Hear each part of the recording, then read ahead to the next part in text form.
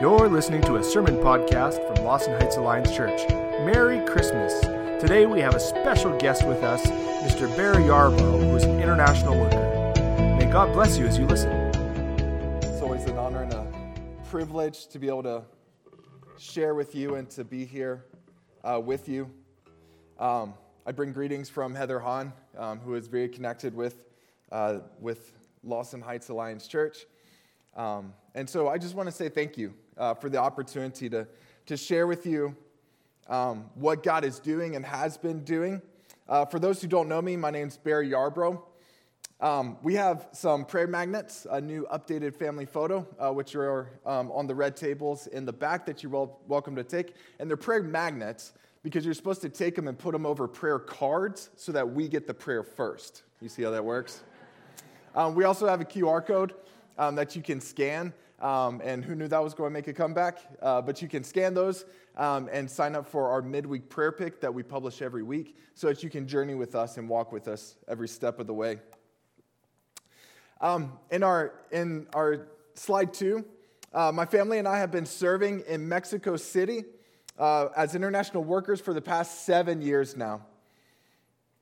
When Vanessa and I moved to Mexico, Belle, our oldest, was 3, Merida was 7 months old, and Maximus didn't even exist. We spent our first 2 years in language study and cultural adaptation. In our next slide, in year 3, I served on the leadership in the local church plant. In year 4, we helped to establish the foundation for a church plant called Coram Deo that just celebrated its 3rd year anniversary and is completely Mexican-led. In year 5, we journeyed with 2 couples toward establishing a missional community, but their life circumstances prevented us from forming one. In year 6, we launched a language exchange in the kids' school and outreach events until COVID shut everything down, and we were told to stay in our apartment from March until August. As restrictions loosened in year 7, we journeyed with a handful of unbelieving friends that we invited into an Alpha course and finished right before we came back to Canada for a year of home assignment that we are currently on. Many of those years were very hard, some painful, but we got to see God work in us and in those around us. The Apostle Paul got to see this as well as he went on missionary journeys and planted churches. Toward the end of Paul's life, after multiple missionary journeys of preaching the gospel and discipling believers and planting churches, he finds himself in prison in Rome. But that doesn't stop Paul from checking in on and continuing to continue to disciple the new churches living in non-Jewish areas, being confronted with various false teachings. And although Paul didn't plant the Colossian church, it was probably planted by Epaphras when Paul was preaching in Ephesus for 3 years, he writes to the church in Colossae to encourage them in their faith and to continue to mature. The main theme he points the church to is that Jesus is the Lord of all creation and that he has secured redemption for his people through the gospel, enabling them to participate in his death, his resurrection, and his fullness. And this is why Paul brings up the idea of being in Christ, which is used throughout the letter. Colossians chapter 1, verse 28 sums up Paul's message by saying, "Him, Jesus, we proclaim, warning everyone and teaching everyone with all wisdom, that we may present everyone mature in Christ." And likewise in Colossians chapter 2, verse 6. Paul applies the idea by saying, "Therefore, as you receive Christ Jesus the Lord, so walk in him." And Paul was very concerned that the church would find its life and its identity in Christ, and that this foundation would lead them and move them to watch their life and doctrine closely, as Paul would say to Timothy, who also helped him write this letter. And as the church understood their place in the deeper life of Christ, then they would be in a strategic position to fulfill the mission of the church to make disciples among their community and to the ends of the earth. And so as the letter draws to a close in chapter 4, Paul gives a brief set of instructions based upon his teaching of being in Christ. And that's what I want us to look at this morning as well and share some personal examples from our time in Mexico. So in our next slide, and if you have your Bibles, you can open them to Colossians chapter 4, verses 2 to 6. And as you're turning there, I want you to see that the deeper life in Christ leads us to prayer, to proclamation, and to perception. To prayer, to proclamation, and to perception. So let's read Colossians chapter 4, verse 2 to 6. It says, "Continue steadfastly in prayer, being watchful in it with thanksgiving. At the same time, pray also for us that God may open to us a door for the word to declare the mystery of Christ, on account of which I am in prison, that I may make it clear, which is how I ought to speak. Walk in wisdom toward outsiders, making the best use of the time. Let your speech always be gracious, seasoned with salt, so that you may know how you ought to answer each person." This is the word of the Lord. Let's pray.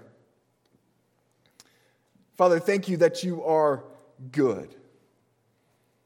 And in your goodness, you give us joy.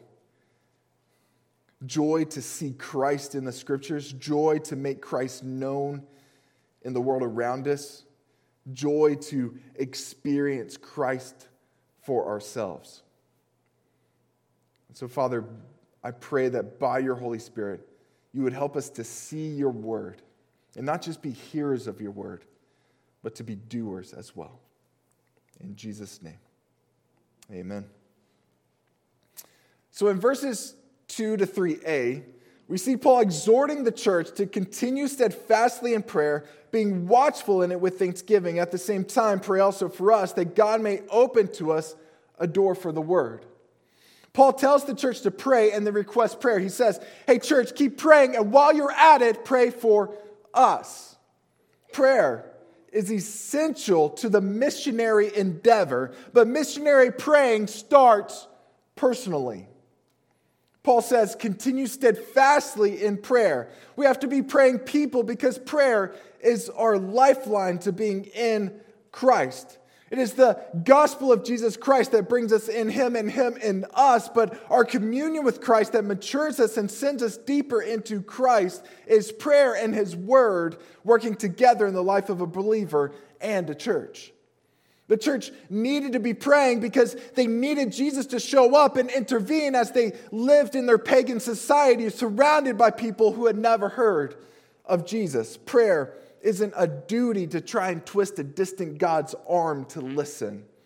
Because we are in Christ by His death that forgave us of our sins, prayer is thanksgiving. Paul tells the church to be watchful in prayer with thanksgiving. It is a joy and a privilege to meet with my Savior and Lord. I get to talk to the Creator and ruler of all things. But this doesn't come naturally, so we have to persist and be watchful in it. In our first year in Mexico City, a city of about 22 million people, Vanessa and I had Belle, who was 3 years old, and Mary was a baby strapped to the front of Vanessa facing out, and we were getting onto the metro, the subway. And the metro and subway in Mexico is always jam-packed, just full of people. And so I'm on there making sure that I know what the next stop is so that we're able to get off on our stop because it's a hassle if you miss it. And so I'm checking out to make sure we don't miss our stop. And I look back and Mary is playing with the nipples of the large man in front of her. And I'm mortified. I'm turning all sorts of shades of red. And I mumbled something in a very broken Spanish of, oh, I'm so sorry. And of course, the gentleman was very polite and very gracious and said, oh, no, it's okay. I love kids. But if you have kids, you know that you have to be watchful of them. That you have to make sure of where they're at and what they're doing. And it's the same language that Paul is using here. It's like a guard on a tower. He has to stay awake even during peacetime because everything could change in an instant. And we all experienced that during COVID. So Paul tells us that we are to be praying and maturing in our communion with Jesus long before the crisis happens, long before we're in a desperate situation, long before the temptation comes, long before we find ourselves believing false doctrine. Being in Christ allows us to walk and talk with our Lord about all sorts of things. But we see Paul requesting prayer specifically that God may open to us a door for the word. Picture this. Paul is sitting in house arrest with a Roman soldier on guard. His mobility is restricted. His freedoms are limited. He has to depend on others for food and necessities. But even in the midst of all these restrictions, he is asking that the church would pray that he would have a chance to share the gospel with whoever God brings along. We need to be praying this for our international workers and for ourselves. God wants to answer this prayer for you and through you. In our next slide, in 2017, we were in Mexico City's major earthquake that brought massive devastation. I remember that I was running in the park and the ground in front of me started rolling like waves, stopping me in my tracks. And I looked over and saw the tall buildings beside me clapping. Vanessa was in our 7-story apartment with Maximus as a baby and had to ride it out as our building cracked and broke around them. Long story short, there was so much damage that we had to move. So God led us to a beautiful little apartment on the ground floor of a 2-story house, praise God, in downtown Mexico City. And as we moved in, we asked our churches and prayer supporters to pray this prayer for us, that God would open a door for the word with our new neighbors. In our next slide, our first neighbor was our landlord who lived above us. So we joined you in praying that we would have an opportunity to know her and to share the gospel with her. We started praying about her. And then we invited her and her wife to join us for a meal and movie nights. And before the meal, we would always say that it's our tradition to pray for each meal and to thank God for the food. You're welcome to participate, but you don't have to. And they would always say yes and be very gracious. And so we started praying for them each time they joined us for a meal. And after a year of praying for them, they invited us up to their apartment for a meal. And I felt prompted to ask if there was anything they specifically wanted prayer for and that they could join us and pray along with me. They asked for prayer for their jobs and some other things, and I was able to pray with them. And as we continue to grow our relationship, sometimes our conversations would present opportunities to share the gospel with our landlord. As we pray that God would open doors for others, it also starts to make us aware of the opportunities God is giving each of us. We pray for our international workers, and our international workers are praying for our local churches, and God is opening doors for the word in Canada, in Mexico, and around the world. Who are the people around you that you are praying about? And who are the unsaved people that you can invite to a supper and pray for? And who are those people around you that do not believe that Jesus died for their sins so that they may have life that you can ask to pray with? And as you increase their spiritual awareness of God through prayer, you are able to have gospel conversations with them about the one you are praying to, which is Paul's request. In our next slide, look at verses 3 and 4. He says, at the same time, pray also for us that God may open to us a door for the word to declare the mystery of Christ, on account of which I am in prison, that I may make it clear, which is how I ought to speak. Prayer makes us dependent on God to do what only He can do in people's lives. And as we consistently pray for people, God then uses us as His means for the spread of His gospel. As we face the reality of sharing Jesus with others, we become desperate for God to work because we know we don't have what it takes, and this drives us to prayer. Oftentimes, I find in my own life that when I'm not praying for opportunities to share the gospel with others, then I don't look for opportunities to share Jesus. This results in stopping to pray for opportunities to share the word, and so I never actually share Jesus with anyone. There are seasons in my life that I look back on and realize that I didn't even have a spiritual conversation with anyone. And it also happens to be a season in my prayer life that was very dry and dull and selfish. Have you experienced this? But Paul wants the church in Colossae to pray for him and the team to have opportunities to declare the gospel, the mystery of Christ to others despite his imprisonment. He asked the church to engage with God so that others may hear the good news of Jesus. Paul wants his message of the gospel to be clear. Paul is wrestling through how to share Jesus in such a way that the Roman guard outside his door will receive it and understand it. And this is what we have to do, whether in Mexico City or in Saskatchewan. We should wrestle with how to share Jesus, the unchanging gospel of Jesus' death and resurrection with our friends and neighbors in a way that will be clear to them. And if this task sounds overwhelming, it is. That's why Paul is asking for prayer for it. That's why we must be in prayer, because we feel inadequate and overwhelmed and in need of God to show up and help us to obey him by making disciples of our unbelieving neighbors and nations. In the next slide, as COVID restrictions started to release in our city of about 22 million people, the only gathering spot was outdoor seating at cafes and only with one other person. So I started praying while I contacted friends that we had made through our language exchanges that were shut down due to COVID. I messaged one of my friends, and he agreed to meet with me for coffee. And I had known him for years through other language exchange events in the city, and we had friendly interactions in the past. And the first meeting went well, and we enjoyed our conversation and said we should do it again soon. That week, as I prayed for him, I felt God asking me to ask him to read the Bible with me. So I got our churches and supporters praying Colossians chapter 4, verse 3 and 4 for me. And as we met again for Starbucks and we talked about his upbringing in a Catholic Franciscan school, I knew I needed to invite him to read the Bible with me. And so after a quick mental prayer, I plunged in and he responded, "Bear, I have always wanted to read the Bible with someone who understood it. I would love to." We kept talking and then he got pretty serious. He looked at me and said, "Bear, I'm gay. Do you still want to read the Bible with me?" And I looked at him and said, "Amigo, of course I do." And we would meet almost weekly and read sections of the book of Mark together and discuss it.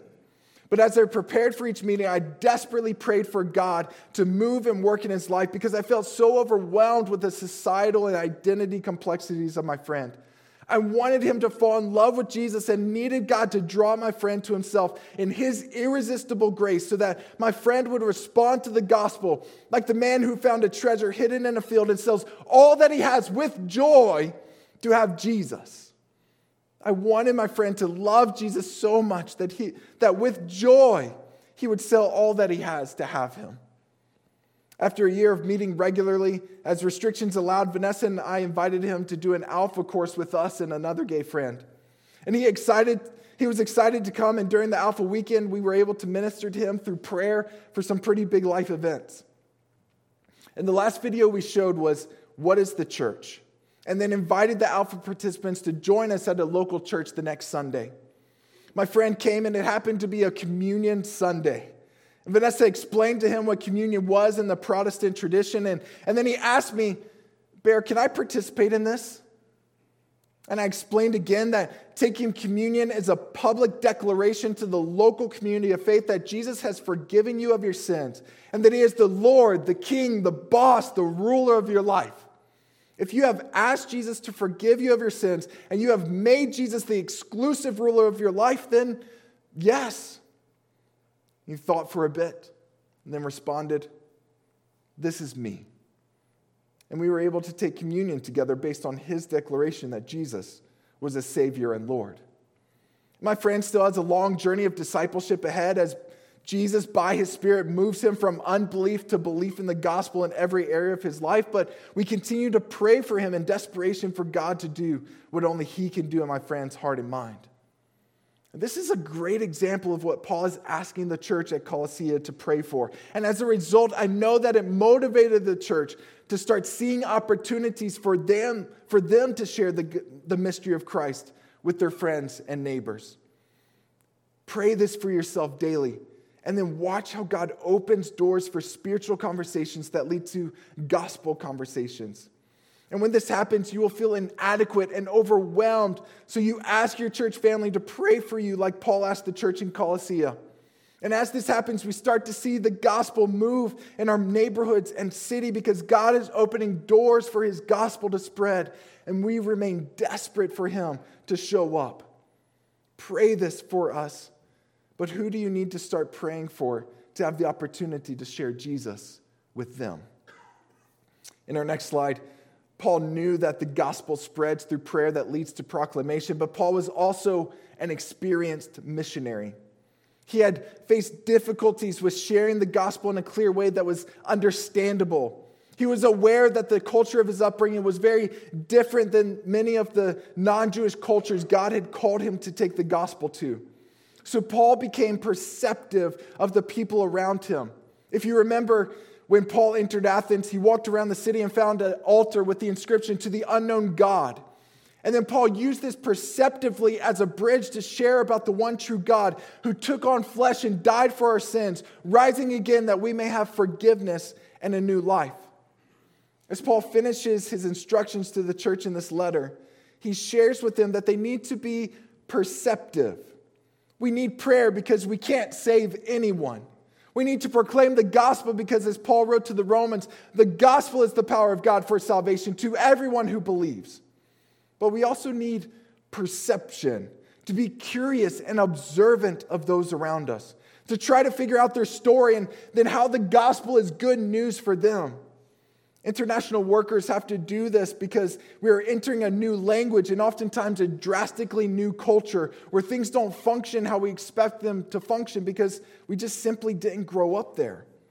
IWs have to be perceptive students of culture and language, or we will never be able to share the mystery of Christ in a clear way that the people will understand. Oftentimes, people do not believe the gospel because they hate Jesus, but because we haven't taken the time to help them understand the gospel and their need for Jesus. In verses 5 and 6, Paul instructs them to walk in wisdom toward outsiders, making the best use of the time. Let your speech always be gracious, seasoned with salt, so that you may know how you ought to answer each person. Paul is assuming a missionary approach of the church. They aren't isolating or hiding or avoiding the pagan culture in which they live, but are to be perceptive of it so that as the church engages with those outside the faith, there's a savoriness to the interaction that has people wanting more. There's a rational understanding of the world they live in and how the gospel impacts and influences every area of life. Being perceptive is not taking up arms in arguments against culture, but understanding culture and understanding humanity, understanding how to communicate the mystery of Christ. And this takes study and observation. This takes perception. And this perception drives us to prayer because we realize how difficult it is and how much we don't understand. Prayer then gives us the boldness to declare the mystery of Christ in a clear way to each person that God brings our way. Then we pray in desperation for God to do what only He can do in that person's life with the seed of the gospel planted from our conversations. And we grow in the experience in how to be more gracious with our speech and more capable of knowing how we ought to answer each person. In our next slide, Paul is giving us all the tools we need to make disciples of our neighbors and to the ends of the earth among the hardest to reach. Vanessa and I started a high hospitality style of ministry in Mexico City where we would invite families and people around our dinner table and increase our guests' spiritual awareness to have gospel conversations with them. At one meal, we invited 2 believing couples to join us that we were walking with in discipleship with 2 unbelieving couples. One unbelieving couple was lesbian, and the other unbelieving couple were friends from the kids' school. And during the course of the meal, I was chatting with our believing friends about church things and Jesus, and noted that the father of the kid's friend from the school was listening intently. And so I looked over and asked, "What do you believe about Jesus?"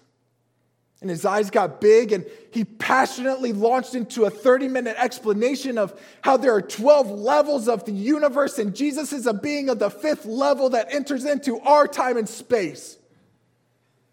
And as he kept talking, and the more he talked, the wider my believing friend's eyes got. And we ended the supper and said goodbye to our unbelieving friends, and as we were cleaning up and talking with our believing friends, one of them came up to me, still wide-eyed, and he said, "Bear, my parents would never have these people at their table."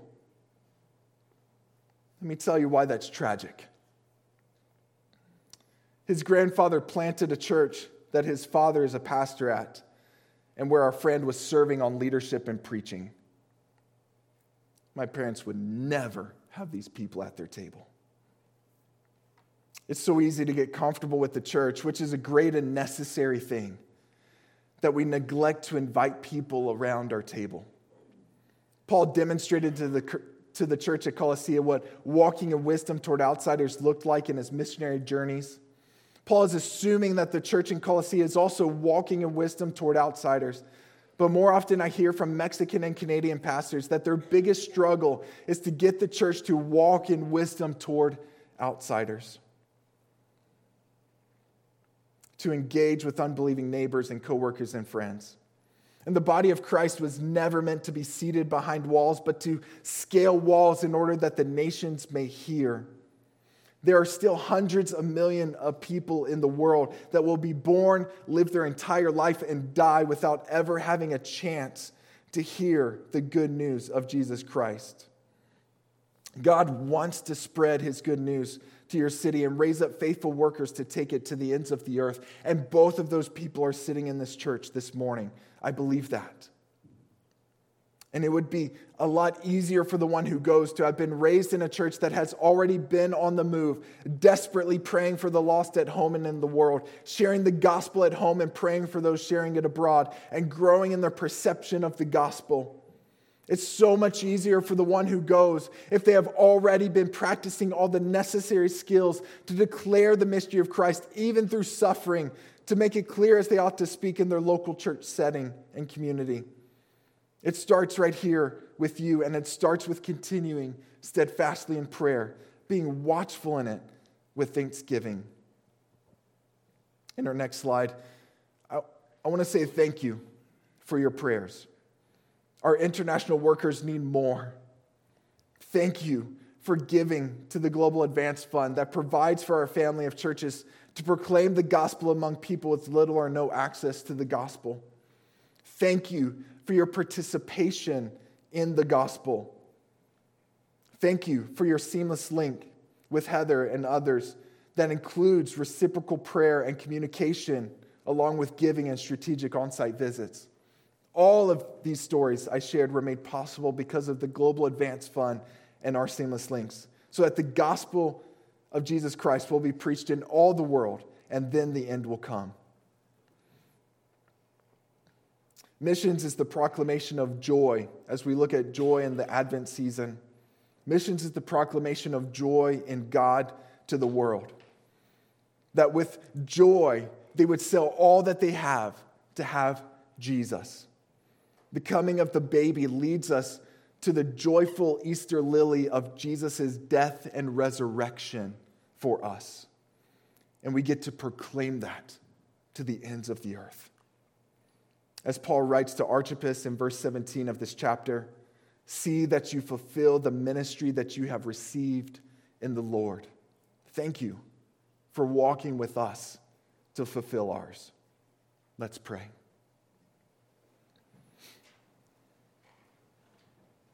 Father, you are good and you are great. And we thank you that in your goodness, that you give us Jesus, both personally and for the world. Thank you in your greatness that you orchestrate for your gospel to be proclaimed in all the world through local churches like Lawson Heights. So, Father, thank you for this church. Thank you for the participation in the gospel. Thank you for how they have historically and consistently prayed for the nations to hear your name. How they have historically and consistently given for the gospel to be spread among the nations. How they have historically and consistently been involved in the proclamation of your good news, both locally in Mexico and around the world. Father, thank you for this church. I pray that you would continue to stir their hearts for your global heart. That you would continue to fan and to flame a passion and a desire for all peoples to know you, especially those with little or no access to the gospel. Father, thank you for this church. Father, thank you for this season where we get to anticipate the good news that you would dwell with us, that we might be saved. And we get to take that to the ends of the earth. In Jesus' name, Amen.